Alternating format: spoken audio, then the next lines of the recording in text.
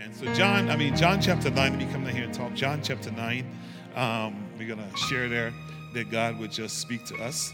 And before we go there, just a couple of things I want to share with you by way of introduction, and then we can just let God move and have his way in our midst. Do me a favor and turn to your neighbor and say, neighbor, you have been called to minister in your place of deliverance. Yeah, that's important. Yeah, turn to your other neighbor. Come on, say, other neighbor. You have been called to minister in your place of deliverance. Amen. Amen. Yeah, I want y'all to flesh it out and press it out with me, because as we go into the text, before we go into the text, one of the things that I feel it's important that we understand that you not miss the truth that God has brought you out and brought me out so we can go back in, right? He's delivered us. He set us free. He's brought us into a relationship with him. But his whole goal and premise is that we're not just saved for the mere pleasure of just calling him Savior. And I oftentimes say this, just wait for the rapture to take place, depending on your theology of the rapture, and we go to be with him. And meantime, we're just waiting for the trip. There's work to do while we're here. Come on, there's work to do. It's very, very important that we understand that. And especially on the back end of the past few weeks, we've been talking about the body being one and having many members, and the importance of the spiritual gifts, meaning the Spirit of God in us. I want to put some legs to that this morning to say, what does that look like with me using my spiritual gifts, with me being engaged with God, with me working where God would have me to be? And I think a great starting place is for us to understand biblically and spiritually what it means for me to minister at my place of deliverance. And don't miss the point that I'm just making a starting point, because as you continue to grow and mature to be who God would have you to be, there's always shifts that take place where God would give you a different assignment. Amen? So very, very important for you to know that. I said this morning that this church isn't called, in case you didn't notice, you hear this song and dance all the time if you attend here, that this church is not called Restoration Christian Fellowship by accident. It's Katani, my wife and I's place of deliverance, where God restored us. You kind of get what I'm saying? And because of what he did, our ministry is in our place of deliverance. You get it? We don't run from it. We stay there to be what God would have us to be. If you were to look in the book of Revelation, chapter 12, right now, I'm not saying go to, but if you were to look there, you would find the story where it says there's a war going on in heaven, and Michael the archangel and the angels of heaven are warring against the satanic and demonic influences. And the text pointedly says, if you read that text onward from chapter 12, that Michael and the angels won and defeated the enemy, and he was thrown out of heaven. But what's pivotal in that passage is where verse 11 says that they overcame by the blood of the Lamb and the word of their what? Oh my gosh, that's so critical. Your testimony has value. It means something. When we can tell someone what God has done for us, where God has brought us from, it helps that person, it strengthens them, it enables them to go on and be who God would have them to be. But we must be able to talk and share our testimony so we can see who God would have us to be. The text we're confronted with in the book of John chapter 9, I think it's a great passage of scripture that I want to use this morning just to highlight a few points and hopefully encourage you and to show you how this individual, God delivered him from where he was and called him at the same time to begin his earthly ministry in the place of deliverance. So as we look at this text, I want to read the first 8 verses to give you a little bit of literary context before we get into what we're going to be talking about with the passage. Now, as usual, Jesus is going about his earthly ministry, and then he encounters this man that was born blind. So let me read the text and let's talk through it so we can see what God is saying.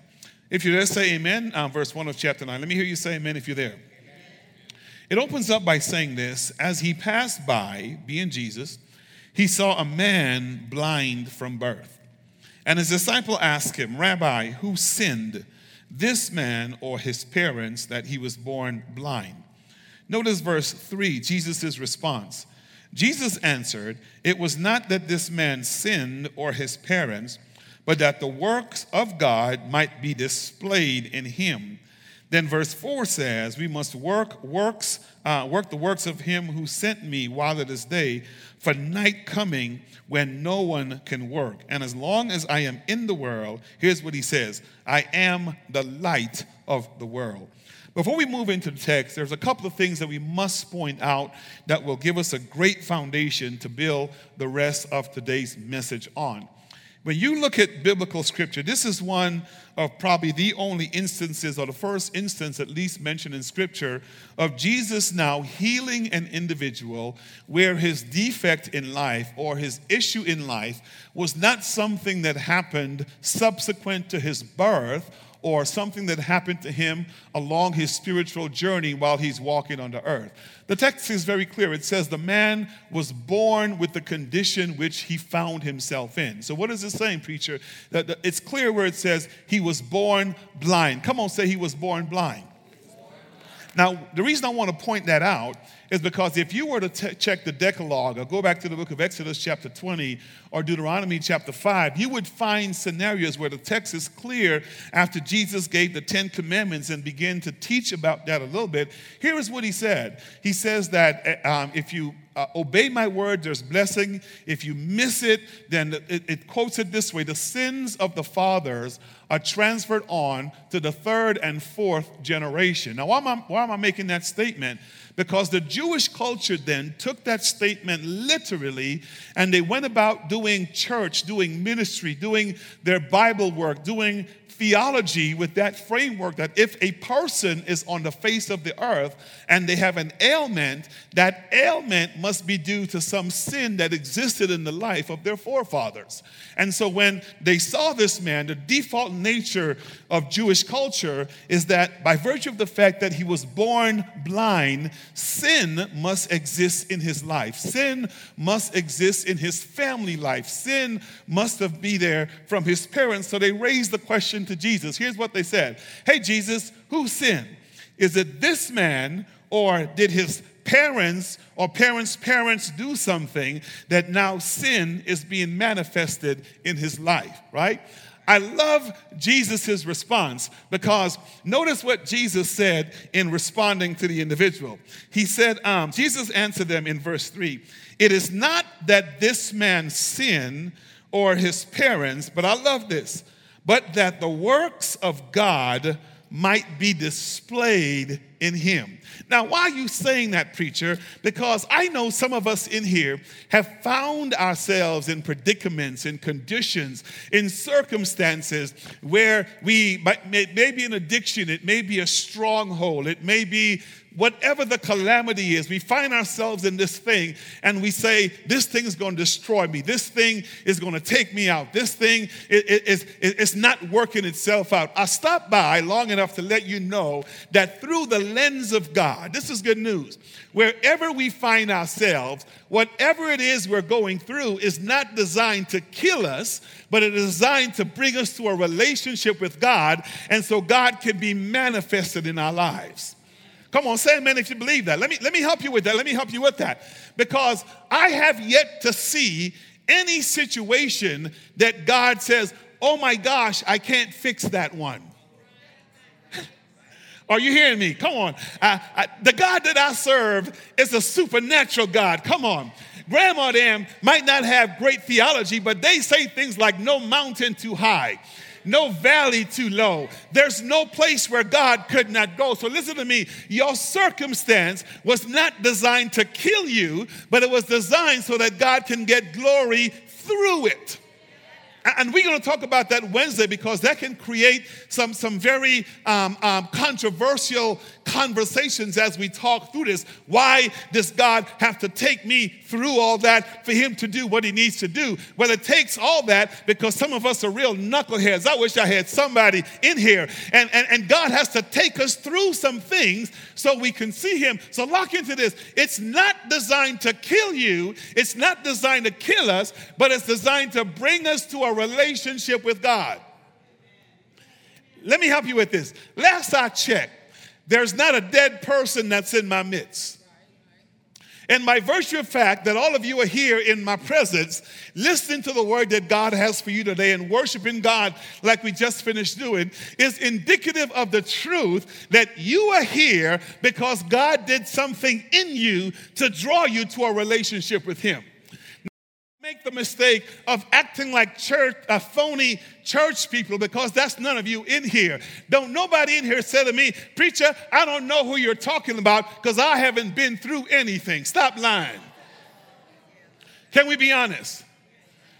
Your problem might not have been mine, and it might not have been your neighbor's, or it might not have been the next person, but truth of the matter is you've been through something. And I'm confident in saying the thing that you've been through drew you to a relationship with God, or at least pressed you to a point to want to seek God, which is why you're here today. I wish I had somebody. Don't make the mistake into thinking that you're here accidentally. There's something, there's a desire, there's a press, there's a void. There's something happening in you and happening in me that we've been through certain things that at the end of it, we ended up seeing God. So here's what I want to say. It seems to me what God did worked. Turn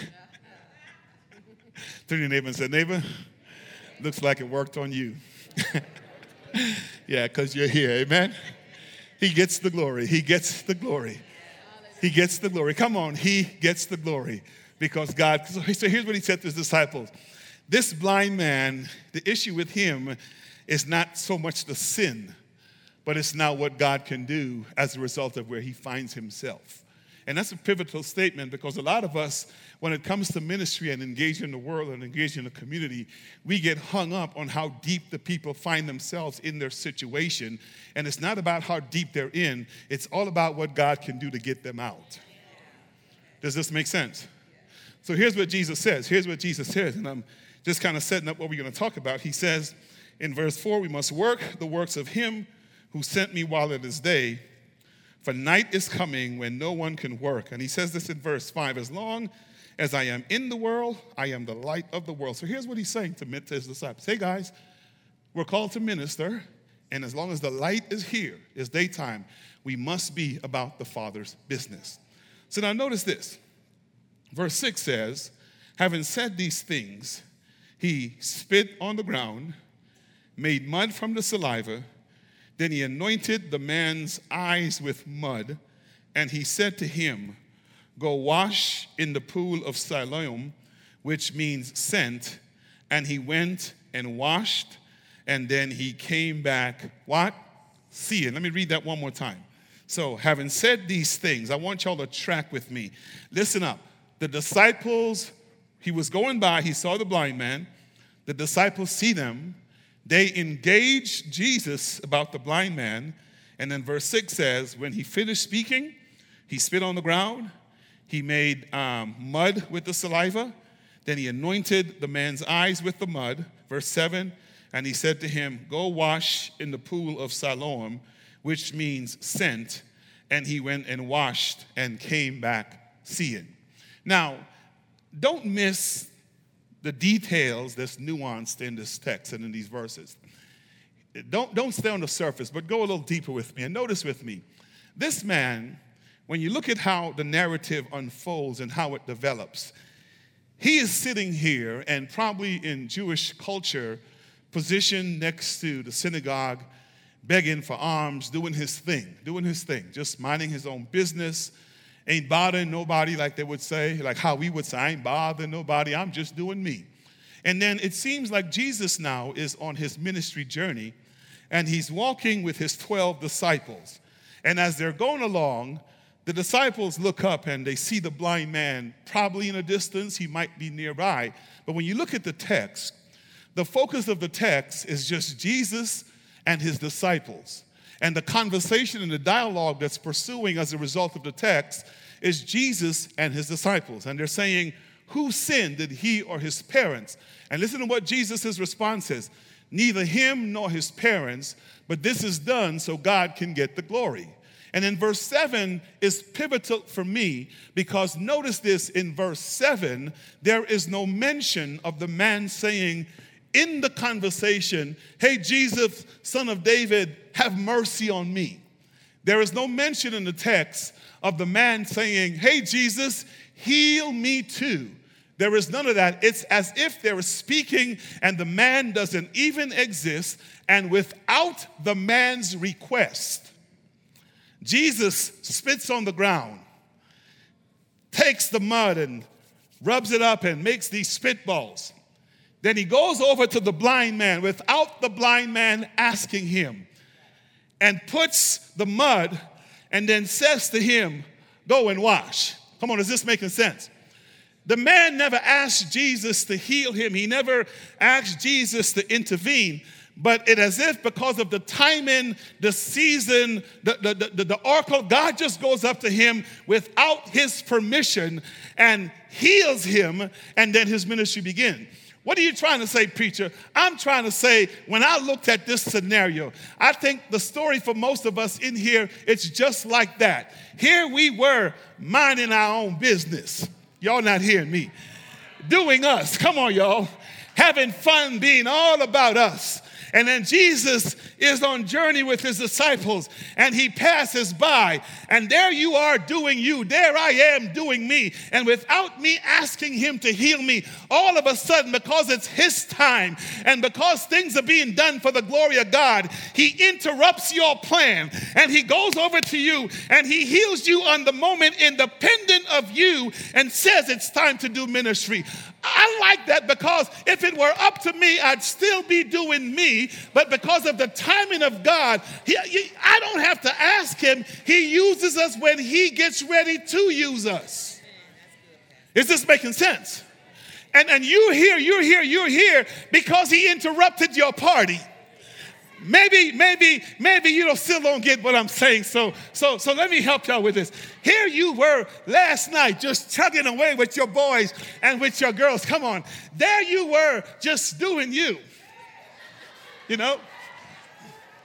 Making it happen. Come on. You just doing you. Yeah. There you were. This Colorado. Y'all not hearing me. Come on, y'all. And depending on what neighborhood you're in, and how much money y'all not hearing me, and there you were doing your other business, and Jesus before the foundations of the world knew you, y'all not hearing me, and he ordained you to be something else. Then all of a sudden he passed by, and without your permission,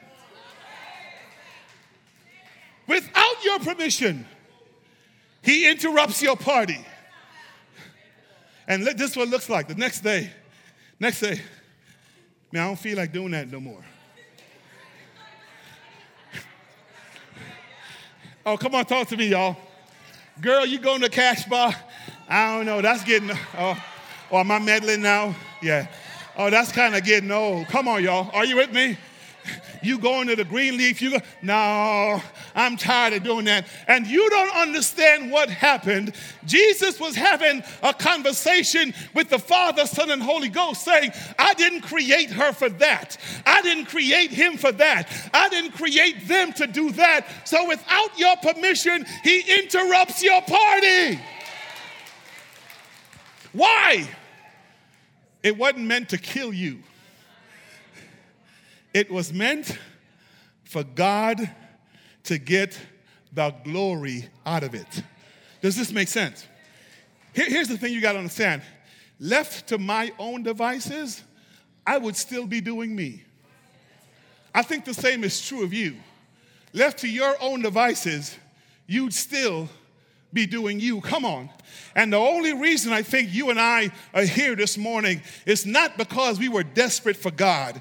It's not because we were hungry for God. It's not because we thought we were all that. It is because God took the initiative and pursued you and pursued me, because we have been called to minister in our place of deliverance. So guess what? He goes into the muck and the mire. He goes into the dirty places. He goes into places we have no business being, and he interrupts the party. Then he says, go back in now that I brought you out. Lord have mercy. Turn to him and say, neighbor, looks like he got you out too. Yeah. Are you with me? Amen. Just for a brief minute, go back in your mind on what it used to be. Just don't stay there long. Don't stay there long. You kind of get what I'm saying. Don't stay long because he brought you out. But you know it felt good when we were there. Oh, come on, y'all. Ooh, ooh. Yeah, see, y'all, yeah. Amen. We knew what it was like, right? But God interrupted us for his purpose. And then now he says, you are called to minister at your place of deliverance. So hear this, and I'm going to go through these 3 points I want to share with you, is that he didn't interrupt your party so you can feel I'm better than you. He didn't interrupt our party so we can look down our nose at those who are where we were. Come on, y'all. He didn't interrupt our party so we can continue the religious bastion of condemning people whose party he has not interrupted yet. You get it? We're called now to be like Jesus, to go back into our places of deliverance, to bring people out so they can have an encounter with God. Just like he came to get you and to get me, he wants us now, based on the body being one with many members, us have giftings, going back in and getting others out to bring them to a relationship with him. Does this make sense? Come on, say amen if it makes sense. So now let's walk through this text. There's a couple of things that I want you to see now as a result of the text, so we can move to where God would have us to go. If we can change the next slide, I want y'all to see that this isn't changing. So notice this. So Christ's impact on our life. Notice this. It should draw others to our relationship with him, okay? So in other words, when I come to Christ and I encounter Christ and Christ impacts me, the goal of the impact is that when others sees me, it now draws them to a relationship with him. So two sub-points underneath of that I want to talk to. Number one, once we encounter Jesus, listen to this, the world or others should recognize a change in our lives. Are you hearing me? They should see a change in our lives. Look at the text. Look at verse 8. And let's walk through this. I want to read verse 8. Notice what it says. The neighbors and those who had seen him before as a beggar were saying, is this not the man who used to sit and beg? Let me keep reading. Some said, it is he. Others said, no, but he is like him. But he kept saying, I am the man. So they said to him, then how were your eyes open? And he answered, the man called Jesus made mud and anointed my eyes and said to me, go to Siloam and wash. And I went and washed and received my sight. And they said to him, where is he? And he said, I don't know. Look at verse 8. The neighbors and those who had seen him before as a beggar were saying, okay, now pause this. This is humorous to me because understand with me, assume the text gives us data. It was Sunday. So here's what you need to know about Sunday on the Sabbath in Jewish culture. For him to get where he was, someone had to help him. Why? Because he was blind. Are you with me? And if you read the story of Bartimaeus being the beggar that was begging for alms, I'm led to believe there's no difference between Bartimaeus' scenario and this man. Here he was sitting probably at the entrance to the temple with his rug spread out and his stick sitting there, and he was sitting there begging alms for the poor, as people were making their entrance into the temple. Why? Because he could not provide for himself. So lock into this. On the way to church Sunday, everybody that were going to the synagogue and going into the church door noticed him as a blind beggar begging. The next day is Commerce Day, and everybody is busy going to work, and the crowd is walking to work. And somebody in the crowd, isn't that the dude we saw Sunday at church when we were going to church? And somebody said, nah, bro, that just looks like him. You sure? And here's the dude walking. Yeah, it's me. And they're like, no, can't be him, can't be happening. Like, didn't we see you yesterday sitting at the porch begging alms? You did. What happened, bro? This fella named Jesus, man, he hooked the brother up. Yeah. This is important, this is important, this is important. Because here's what it's saying. There is no way in your spiritual journey that you can have an encounter with God and stay the same. You got to get this, you got to get this, you got to get this. Notice, he wasn't sitting there saying, I met Jesus, but he's still saying, alms for the poor. No. It's a contradiction. When you meet Jesus and he opens up your eyes, something needs to change about you. Your language has to change. Come on. Your walk has to change. Come on. Your talk has to change. Your behavior has to change. Your mannerism has to change, assuming we meet Jesus. The reason a lot of people say we've met Jesus, but we're still going through this. Here's what I said this morning. I'm going to say it again today. I don't know that you've met Jesus other than you've met the people in the church. Religion versus relationship. You kind of get what I'm saying? Because you can come to church and you can feel the emotion of the church. You can feel the ethos of the church. You can feel what we would call the presence of God in the church. And here it is. We end up worshiping the emotion. We end up worshiping the feeling. We end up worshiping the thing here, so such that when we come and we don't feel nothing, here's what we say: God ain't here. Because the high that we come for, we don't get. There's a difference in coming to the church to have church than coming to the church to meet the God of the church. Are you with me? Because the God of the church, he's not concerned with emotion. And you don't have to sing the right song for me to worship God. I wish I had somebody in here. You don't have to pray the right prayer for me to worship him. I worship him because he lives in me. And it's a whole different thing when I encounter him with a relationship versus a religious experience. Here's what religious experience does. I've been going to church for 40 years, but I'm still addicted 40 years later. I've been going to church for 40 years, but I've still got the same sin situation 40 years later. So whenever people see me, I know Jesus and I've met him, but I'm still begging alms. What's wrong with that picture? Why aren't you walking with the crowd saying, didn't you used to hang out on Colfax? Yeah, that's me. Didn't you? Yeah, that's me. What happened, bro? Well, I stopped meeting church people and I started meeting Jesus.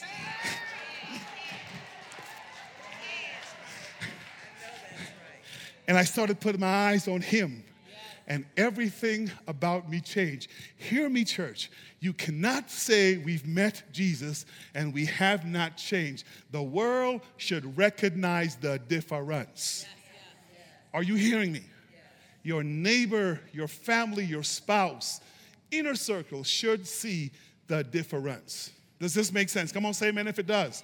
Very, very important. Look at the second thing real quick. The second point is that when asked about our deliverance, the goal is to point people to Jesus. Why?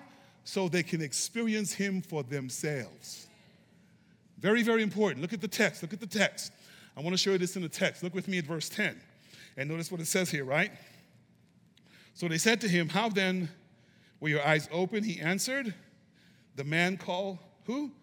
Jesus made mud and anointed my eyes and said to me, go to Siloam and wash. I went and washed and received my sight. Very, very important, very, very important.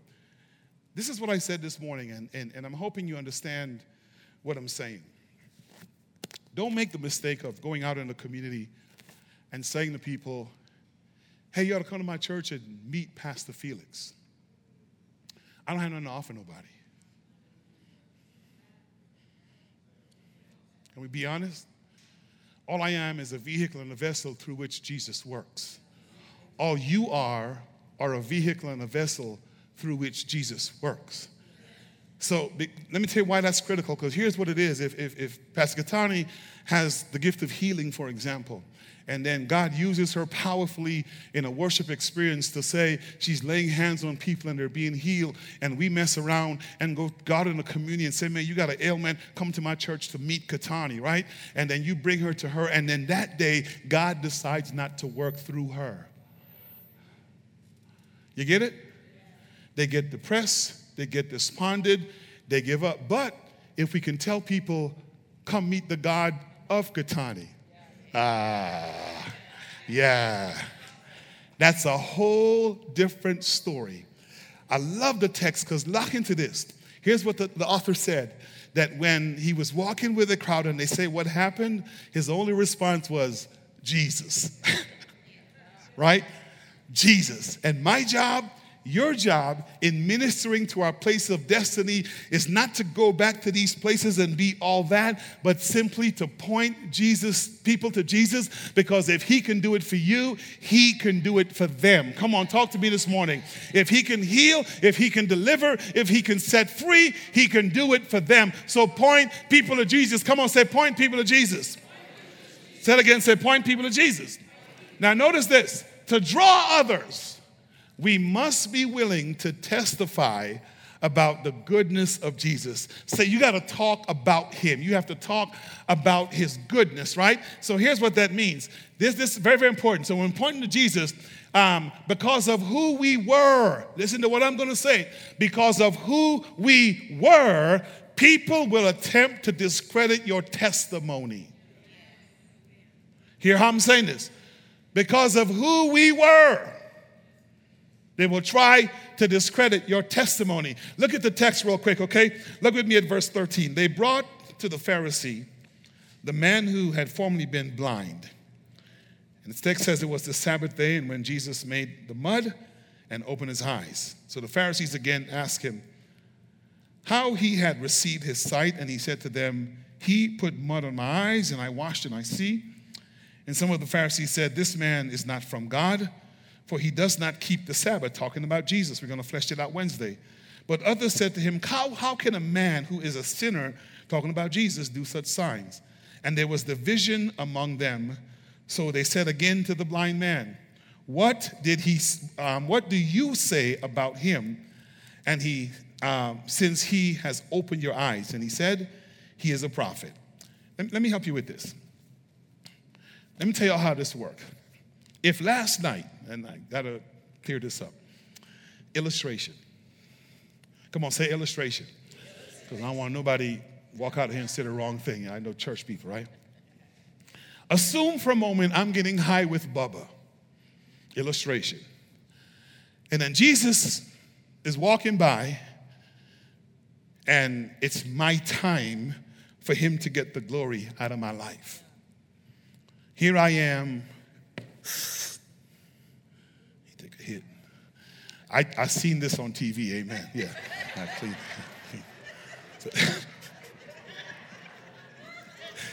it out, amen. Man, no, don't get it twisted because I'm from the island. Don't get that twisted, all right? I love Jesus, amen. Ain't never done, don't know what it tastes like. Y'all, some of y'all don't believe me. Holy Spirit, let them believe me, amen. I just seen it on TV, amen. And then Jesus comes by and he spits on the mud and he touches my eye. My eyes open and I'm following him. Yesterday I was getting high with Bubba. Today comes, I go to Bubba. Hey, Bubba, you need to stop that, man. You need Jesus. Jesus healed me. Here's what Bubba's going to say. Hey, bro, we were just doing this less than 12 hours ago, man. Come on, you know you want to take a hit. You kind of get where I'm going with this? And his attempt is going to be to discredit my testimony because of who I used to be. Oh, you got to get this.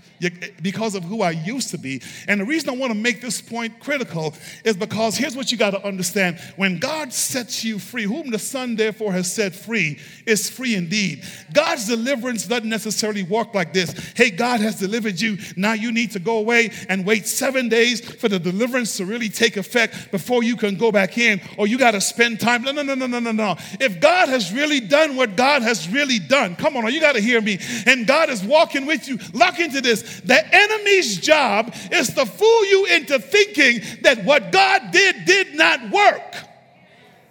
And he will use everything possible to remind us of who we used to be. And here's what we do.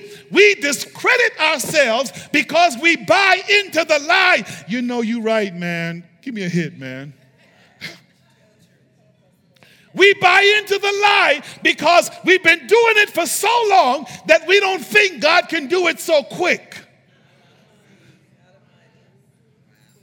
And we discredit ourselves, and the enemy sits there.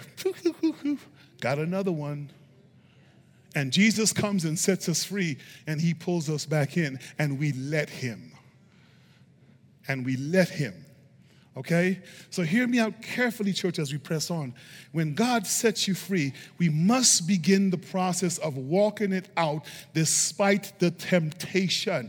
Here's how Corinthians says, take every thought captive and submit it to the things of Christ. Notice what the crowd were saying with the blind man that was walking with him. Hey, dude, didn't you used to be at the synagogue begging? Yeah, man, that was me. What happened, Jesus? And he kept walking. Weren't you the one that was sitting there? Yeah, that was me. And he kept walking. Never once did he say, nah, that was somebody else, man. His testimony. And in spite of all the temptation to discredit him, he stood firm. Because the worst thing the enemy will do with you and he will do with me is when we blow it, when we sin, when we fail. He has a way of causing us to live in the failure, to live in the past, to live in the sin. And we discredit ourselves because of what we did. 1 John 1:9. If I confess my sin, God is faithful and just to do what? Forgive me and to do what? From what? All unrighteousness. So it's not that I'm going to forgive a little bit, then if you keep staying right, I'm going to forgive some more, and if you stay right, I'm going to forgive. No. All unrighteousness. But what he doesn't do is it doesn't necessarily erase our mind from the memory of the failure. We have to take the thought captive and submit it to the things of God and do not discredit ourselves in the failures. You want to know why we do it again? Because we are the ones that are not forgiving ourselves. Does this make sense? When we forgive ourselves like God forgive us, no demon on hell can discredit us from what God has done. Are you with me? Come on, say amen if you believe that. Very, very important. Look at this next thing. So, and you don't have to be, lock into this, you don't have to be spiritually mature to begin the process of pointing people to Jesus. Now, I am a huge proponent of discipleship. I'm a huge proponent of growing people deep in Christ. I'm a teacher by default. That's my dominant gift. So I love growing people up and letting them become who God would have them to be. But lock into this. The most growth I experienced was when I first got saved, and in the excitement of my salvation, I encountered people in the world, and they asked me questions I could not answer. I was forced to go back and study. I didn't say, let me spend 6 weeks being this. Let me spend a year being that. No. I put my theology into practice, and lock into this, is in walking it out, my growth occurred. Where you getting this? I'm preaching from the text. Look with me at verse 17. Look at verse 17 real quick, right? Then we're almost there. It says here in verse 17, where's that at? Let me just jump in. 16.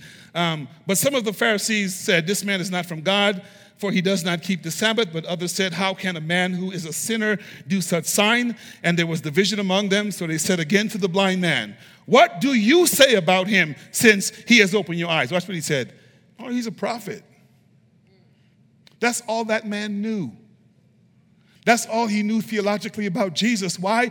Because he came up in the Old Testament era, and all they did was study the prophets. So here's the problem with the Pharisees and the Sadducees and the Jewish cultures. To them, Jesus was not Messiah. He was a prophet. We know that's not truth. That's not the whole truth. He wasn't deep. He didn't say, oh, this is the Son of God who has come into the world to save the world. Remember when Peter said that? He didn't even know what he was saying. So Jesus said, bro, flesh and blood didn't reveal only flesh. But the Spirit, he didn't know nothing, but still, lock into this. He was ministering at his place of deliverance. He began the journey. Say this out loud. Say self. Just begin. One more time. Say self. Just begin. Couple more things, then we're done. Couple more things, okay? So notice this one. So our testimony of the goodness of Jesus is the vehicle that draws people to Christ, okay? One more time. The testimony is the vehicle. The testimony is the vehicle, right? The testimony is the vehicle. And when people hear the testimony, Revelation 12:11, they overcame by the blood of the Lamb and the what? Word of their testimony. It's not to draw them to you, but to draw them to Christ, right? So let's walk this out a little bit because it's very, very important that you understand this, okay? So you and I are the only ones that are qualified to tell others, and notice the word, the true impact of what Christ has done. I wish I had somebody in here. Verse 18. The Jews did not believe that he had been blind and had received his sight until they called the parents of the man who had received his sight and asked them, "Is this your son, who you say was born blind? How then does he see?" Verse 20. His parents answered, "We know that this is our son and that he was born blind. But how he now sees, we do not know, nor do we know who opened his eyes. Ask him, he is of age. He will speak for himself." I love this. His parents said these things because they feared the Jews, for the Jews had already agreed that if anyone should confess Jesus to be Christ, he was to be put out of the synagogue. Therefore, his parents said, "Ask him." This is funny to me because it's like they were part of this social entity, and they say, if Jesus does anything in here, we're going to vote you out. And so because they loved the people more than they loved Jesus. Lord have mercy. 24, so for the second time, they called the man who had been blind and said to him, "Give glory to God." In other words, tell us the truth. "We know that this man is a sinner," speaking about Jesus. He answered, "Whether he is a sinner or not," notice what he says, "I do not know. But one thing I do know, that though I was blind," but what? Yeah, you get it. Yeah. So lock into mama and them. Here's mama and them. Hey, mama and them, we don't know what happened, but we don't want to be voted out. And lock into the dude. Listen, you can argue about who Jesus is, whether he was a sinner, whether he was a son of God. I don't know all that. But what I do know is that I used to be blind, but now I wish I had somebody in here. So something about that man, you kind of get it. I used to be homeless, but he provided for me. I used to be addicted. Now he set me free. I used to be stuck on pornography, but he delivered me. I had a bad marriage, but I wish I had somebody in me. You can argue about who he is. That doesn't matter to me. Look at me. This is important because we go out and there's a sect of people that's trying to discredit Christianity by discrediting Jesus, and dumb us get in an argument with them about the veracity and the truthfulness of who Jesus is. He's this, he's that, he wasn't this, and no, you don't got to do all that. Hey, look at me. I was blind, but now I see. You can spend all the time. He can open your eyes too. You can't argue with the testimony.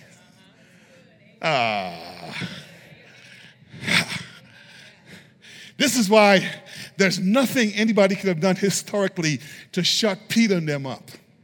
What do you mean, preacher? They were there when they killed him. They saw him die.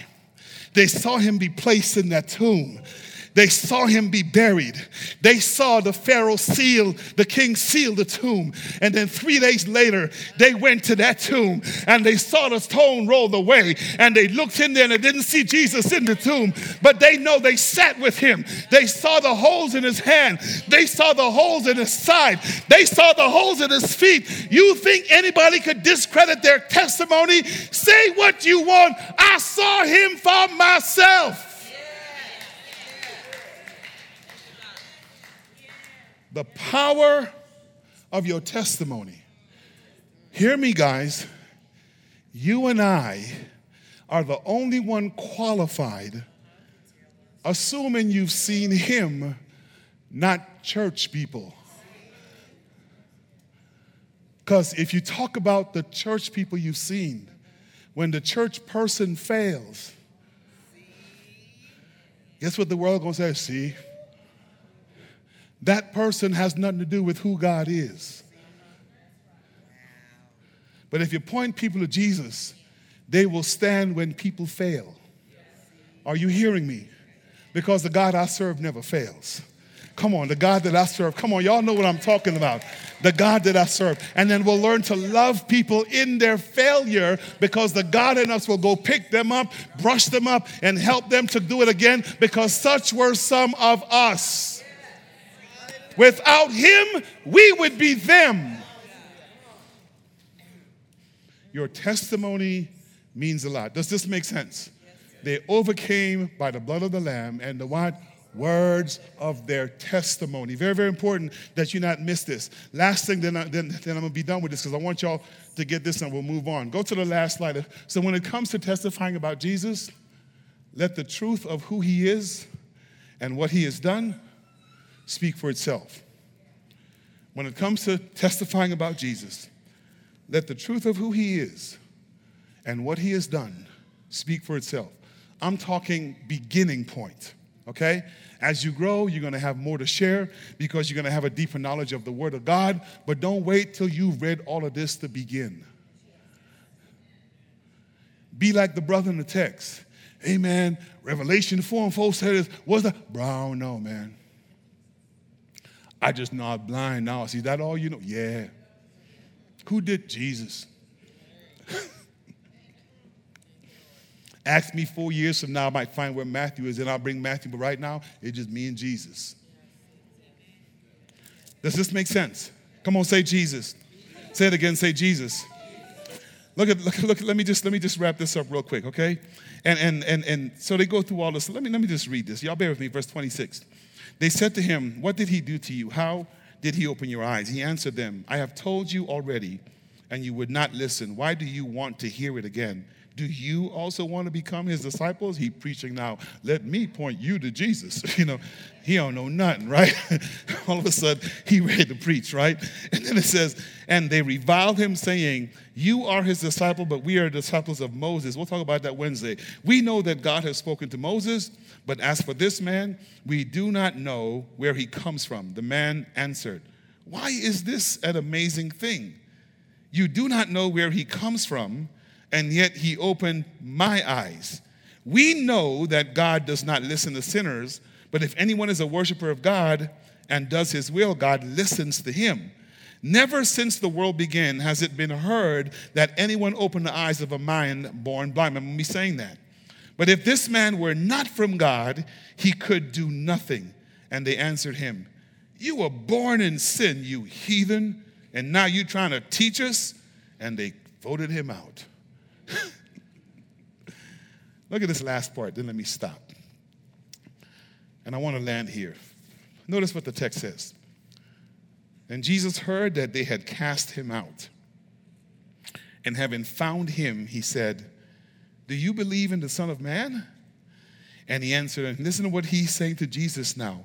Who is he, sir, that I may believe in him?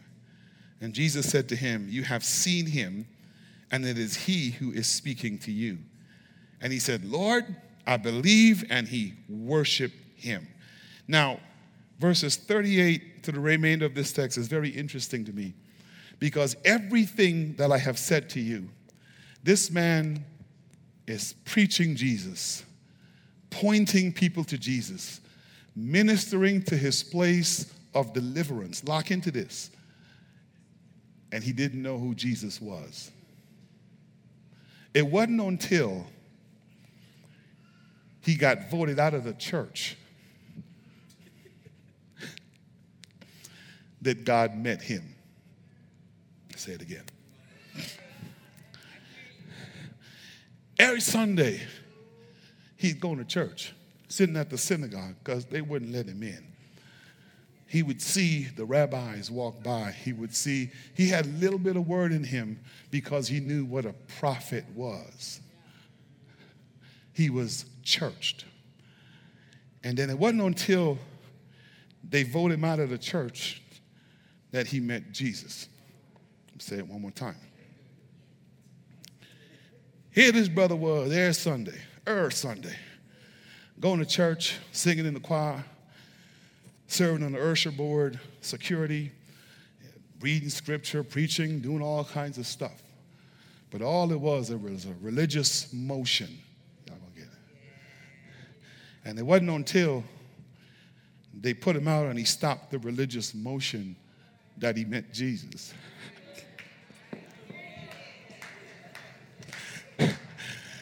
Because religion really ain't nothing absent Jesus. You kind of get what I'm saying? You kind of get where I'm going, right? And the reason I want to point that out, because you, like me, I was sharing with church this morning. My wife and I have been married for 38 years. It's been a very, very long time. And the first 16 of those were just a living hell. I mean, it was just bad. It was just bad. We were best friends. So when the love stopped, we had a friendship, and it kept us from shooting each other. Yeah. So, but you kind of get what I'm saying. And here's the sad part of the testimony in our deliverance and God bringing us out. We were leading a ministry. We were pastoring churches. We were doing all that stuff. And our marriage wasn't right. Why? Because you were caught up with the religious activity. If you saw me, I had a suit on with a matching tie and matching socks with a Louis Vuitton briefcase. Come on, y'all, with the matching pen. And she had on the hat that was so big you couldn't see her eyes, and the white gloves. And all, but we looked the part.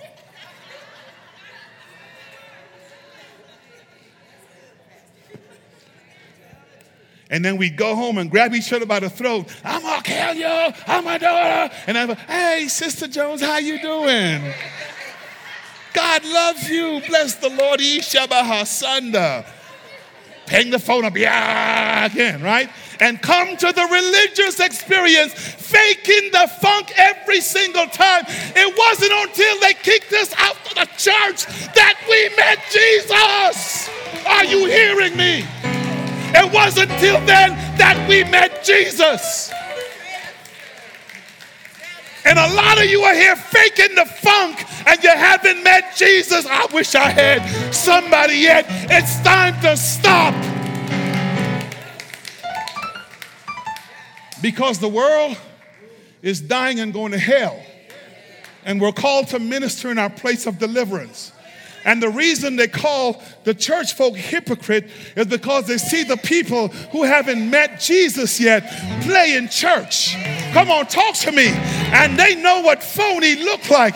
We might fool each other, but we're not fooling them.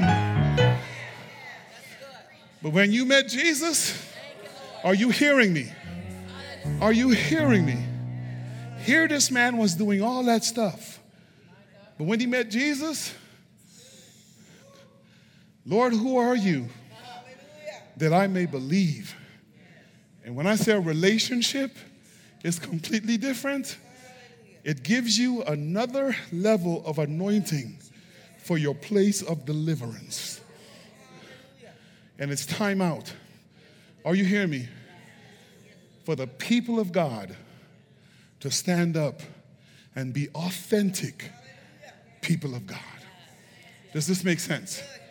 Point to yourself, say, self, I have been called to minister at my place of deliverance. That's a starting point. That's a starting point. That doesn't mean it's going to end there. But if you're wondering, where do I begin? And you know Bubba and Steve and them, that you just said, man, I just been praying for you. That's all you got to say. Put the phone down. Don't get deep. Don't get deep. Because they'll call you on some stuff. You kind of get it? And let God start doing the work of drawing people to a relationship with Him. And you will be amazed at what God will do. Now, don't get it twisted. Because Pastor Tanya and I have been married 30 years, doesn't mean we don't argue no more. Amen. We just don't call it arguments. Spiritual conversations. We spiritualize it a little bit because we're a little deeper. Amen. And then we can pray afterwards, amen. Just kind of keep it clean. But before, Lord have mercy, that religion will do some stuff to you. It'll do some stuff to you. It'll do some stuff to you. And you are here as members of the body that God wants to use, don't let the enemy take your anointing away.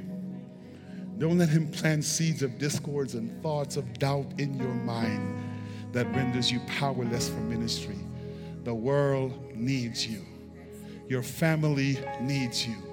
Your job needs you. Jesus stopped by on the journey with a conversation he was having about you without your input, and went and touched your eyes without you even asking him, because he said, enough is enough. Now it's time to begin working with him. Does this make sense? Bow your heads with me. Come on, worship team. Let me apologize for the time, but be patient with me. Lord, we thank you for you. Move in this place, God. We know the hour's a little late, God, so gracious and grace people are just to hear a little more. Because somebody here needs you. Somebody here might be saying, Lord, save me. Somebody here might be saying, Lord, forgive me. Somebody might be saying, Lord, thanks for calling me. So Holy Spirit, draw them to a relationship with you, God. Draw them to a place with you. Draw them to a place where they get to know you in the pardon of their sins. Heal, restore, fix, do only what you could do. Have your way, God. We thank you for who you are and what you would do. You're a gracious and wonderful God. In your name we pray and thank you. Amen.